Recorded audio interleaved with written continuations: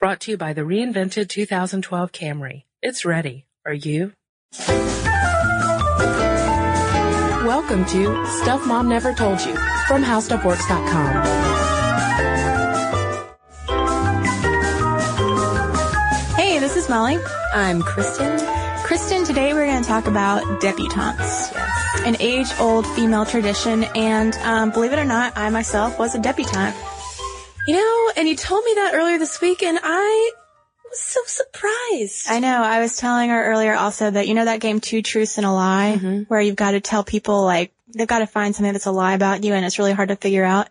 I usually either throw in the sorority thing, which I talked about on our sororities podcast, or I throw in the debutante thing.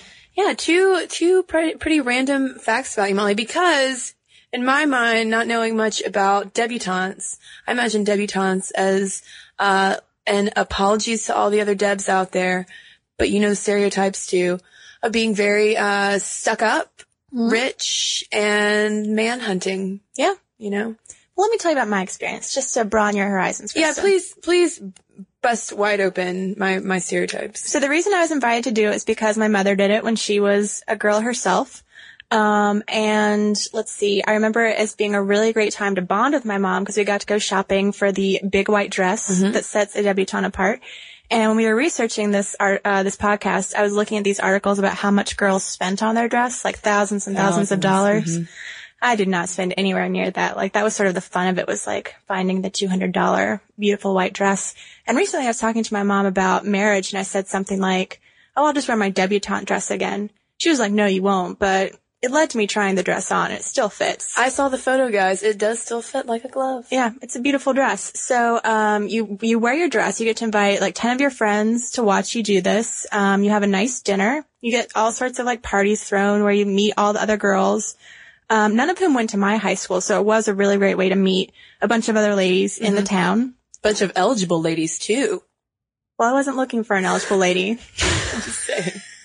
That's kind of the whole deal, though, right? Well, that's the thing, is I was not aware that, like, historically this was something that parents did to tell society that their child was ready to marry. I mean, we'll get into the history of it, but I just thought... Mine is on the market. I just thought I was getting to wear a pretty dress in front of everyone. Little did you know. Little did I know they were pimping me out. So anyway, you get presented. I did not do the bow that we wrote about, that we'll talk about.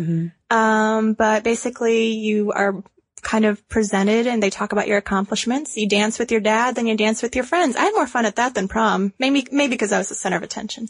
Yeah, that could help. That does always influence my enjoyment of things. Yeah, today in the U.S., the debutante ball, to top all other debutante balls, is one that happens in New York every year, and it's the International Debutante Ball.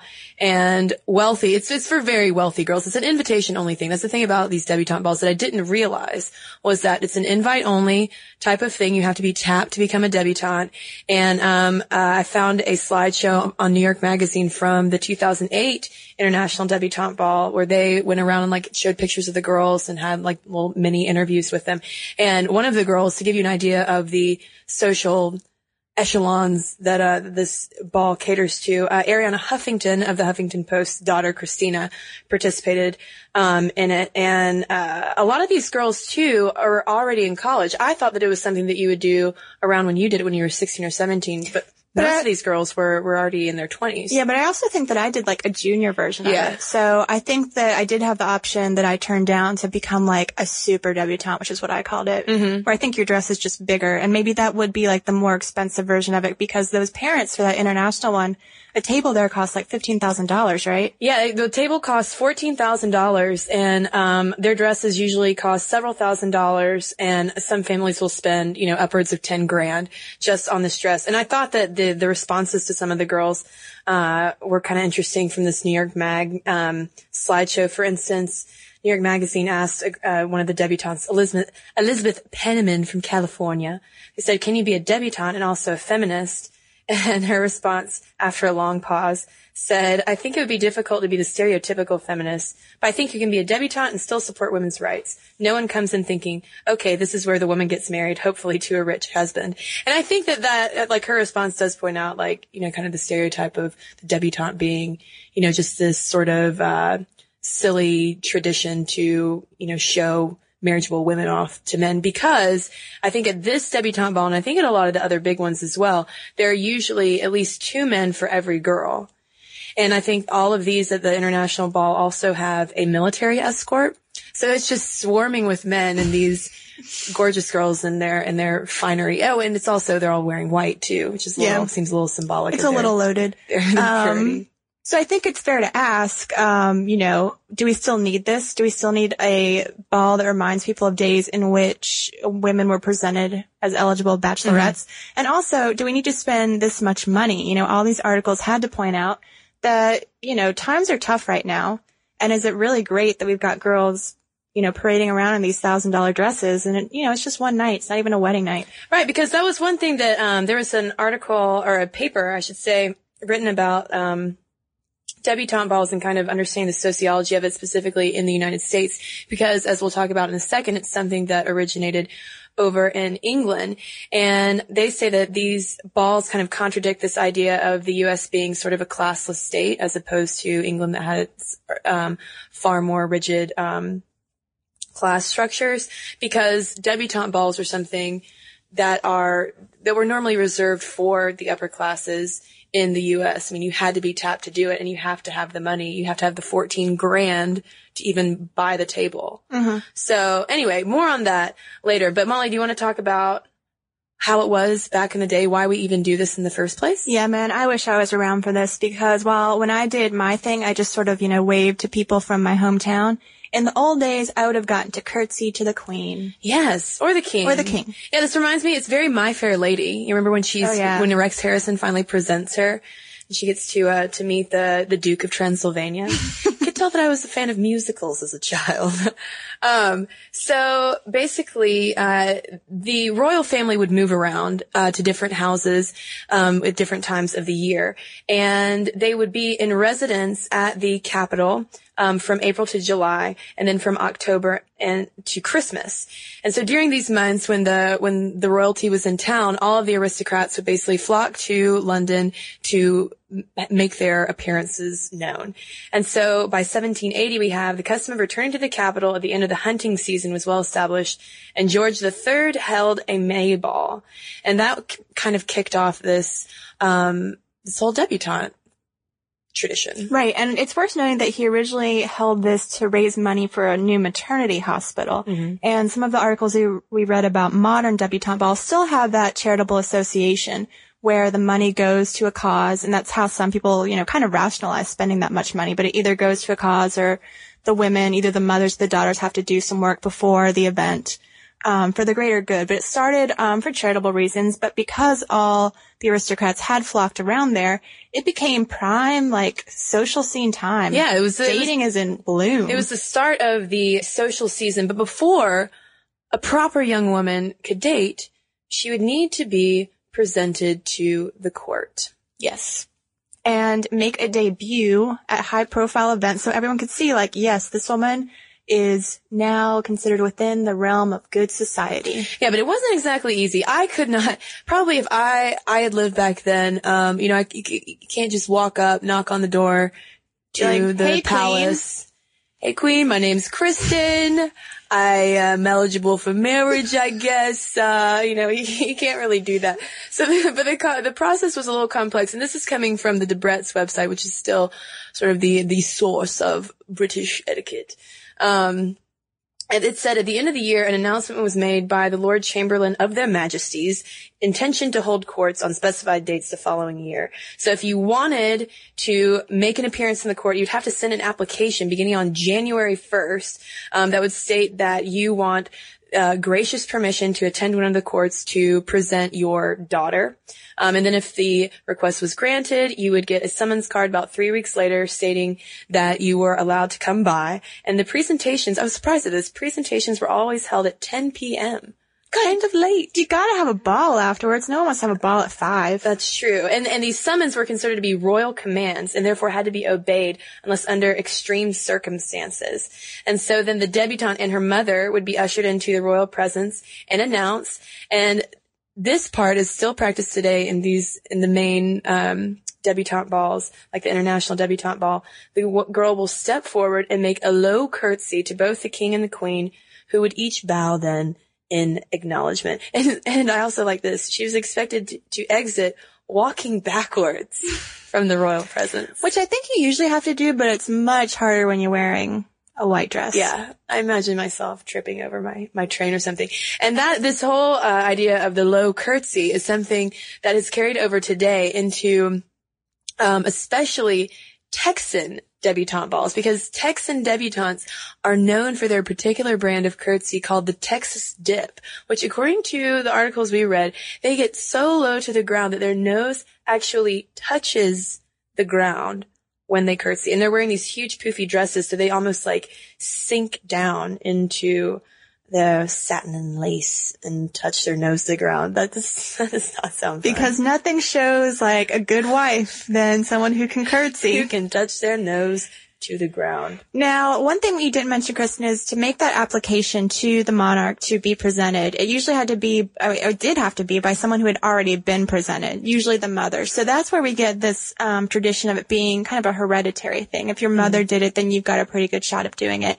Now, in England, Queen Elizabeth was the one who, when the rigid class structure started to evaporate a little bit, she did away with it. She would just have like garden parties where she'd present them. Basically, they became less fun, I think. Yeah, but one thing too, one tradition that has carried over still is the traditional dress for being presented. The girls would usually wear a simple white gown, but shades of ivory or pink were also permissible. And they would also wear a veil. Yeah, I didn't wear a veil. We're sounding more and more like brides here. And then they might wear a simple string of pearls. Yes, Debrett's described the jewelry as being very girlish, but that the mothers had license to go full hog on the family jewels. Yeah, they had to represent the family well. So now what I thought was interesting on a side note, obviously this tradition has migrated around the world, and we can talk a little bit about all the places it's been, but proms were actually a way to let everyone dress up for a night. Yeah, I think that they started in the 30s, and they were basically debutante balls for the poors. Yeah. So I probably would have gone to prom, Molly, when you went to your debutante ball. Oh, stop putting me on a pedestal, Kristen. I know, I just feel a little inferior right now, Molly. But you're not, Kristen, and I want to point you to the work of one Diana Kendall from Baylor University, who wrote an article that we read called Queen or Pawn, Society Debutantes and Upper Class Identity.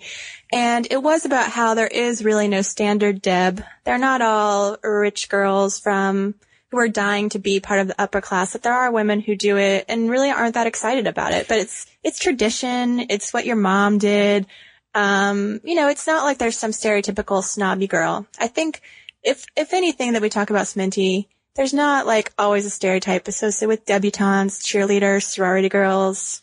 Let's be open-minded about them, Kristen. Yeah, but Molly, there is an elephant in the room that we are not addressing with all this debutante business. And that is, well, namely, sexism and classism. Because these things, first of all, are invite only reserved for the wealthiest people, I guess so that they could, back in the days, so that, they could meet eligible gentlemen of the right class. You don't want to marry down. Don't want to marry down. And that was a joke, by the way.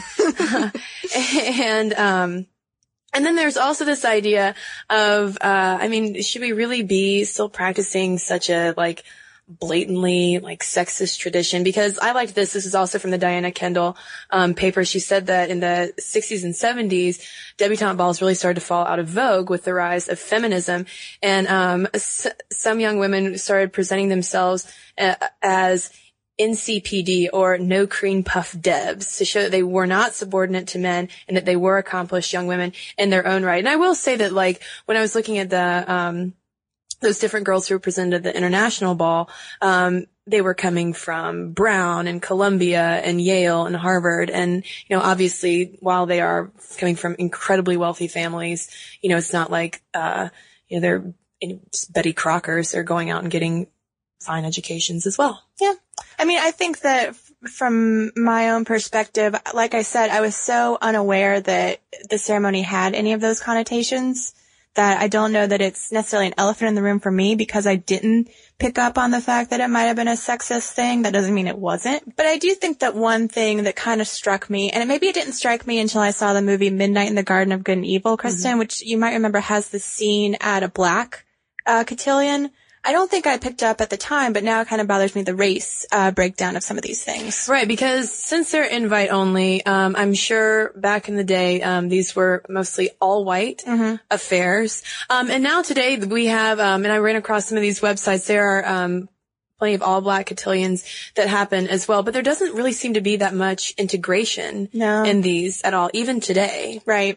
So I do think that's troublesome, but we were reading one article that was pretty cool about an Aboriginal debutante ball, and the author, Anna Cole was talking about how it was not so much an attempt to assimilate into white culture, but an attempt to take something and make it your own, that these kinds of traditions and rituals are very adaptable, and that, you know, if you have been marginalized for a long time, as Aboriginal people were, that maybe taking that tradition and making it your own in some ways can be just as empowering. But I don't think that it's this issue of race and debutante balls is quite as simple as that. I mean, here in the U.S., we've had debutante presentations going back to 1748. I mean, it's something that's obviously deeply rooted in our social history.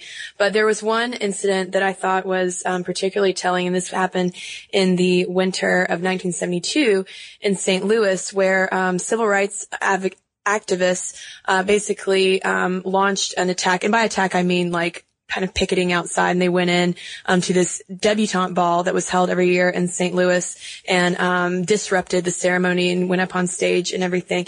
And the person who was writing about this is from historycooperative.org, said it shouldn't be surprising that historians have begun to investigate these as sites of cultural hegemony and resistance. And I think that in this type of incidents, it is kind of symbolic of sort of an exclusive upper class white culture, you know, that really isn't not only excluding other races, but also other classes as well.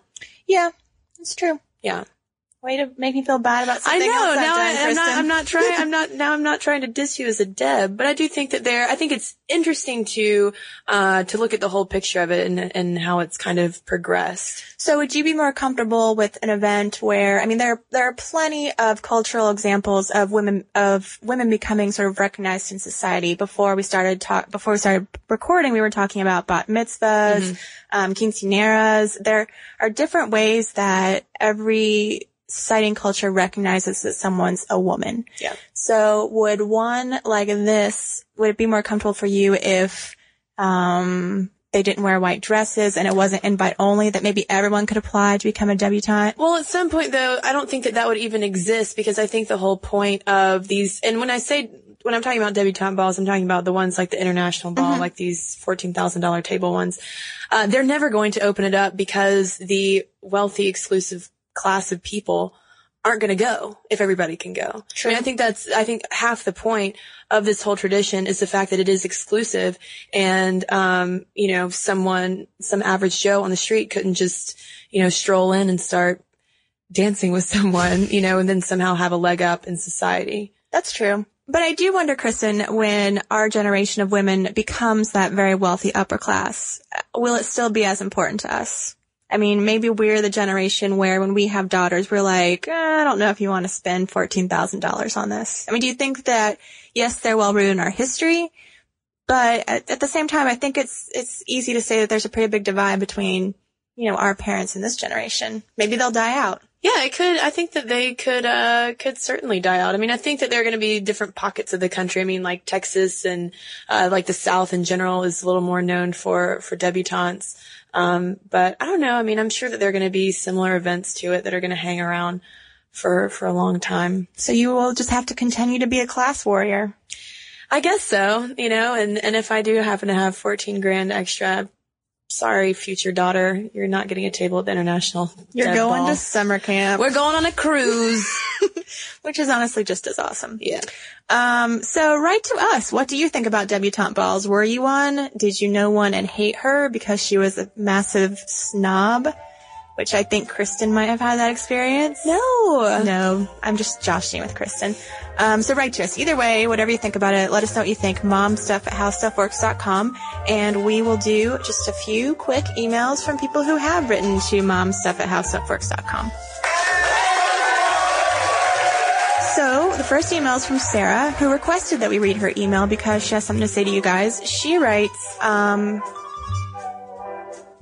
she wrote to us after she heard the podcast on women's hair loss, and she writes, when I was little, 3 or 4, I pulled out my hair constantly, especially at night. My mom had to work hard to cover up my bald spots in the morning. I never understood why I kept doing it. Eventually, I started biting my nails, twirling my hair, picking at the skin on my hands, and other many mutilations. I'd known since I was about 7 that I was depressed, and I was always an anxious kid. I was finally diagnosed with severe depression and anxiety last year. I'm 16 now, and I was miserable for 12 years of my life because my brain doesn't function like a normal person. I'm on antidepressants, and my tics have all gotten much better, especially the hair pulling.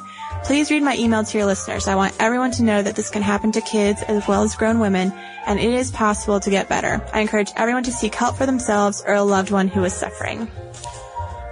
All right. Well, I've got an email here from Annette, and she is writing in response to our recent podcast on pain. And she says that I think part of the reason you get a different reaction from men and women may have less to do with evolution and more to do with sports, because icing is a common practice among most athletes from high school sports up. My husband played football in high school and college, and he frequently iced a sore ankle or bad knee by filling up a garbage can with water and ice and placing the affected limb in it for about 10 minutes. Recently I had a dirt bike injury and hurt my hand pretty bad, and my husband's solution was to have me ice my hand in one of our cooking pots about 3 times a day. It does burn and sting for the first 5 minutes or so, which may be why that was the limit given, because after that time period your limb goes numb and the pain stops. You just have to get past the initial burn and then it doesn't hurt at all.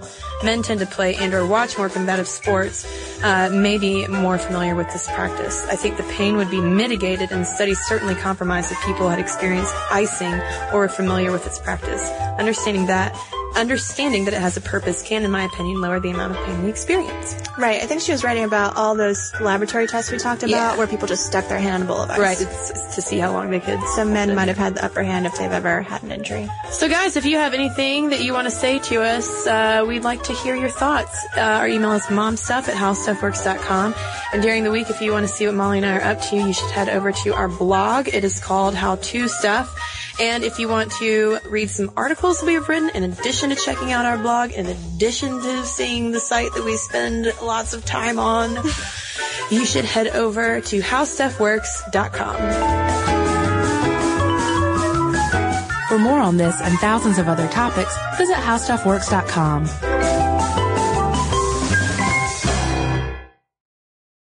Brought to you by the reinvented 2012 Camry. It's ready. Are you?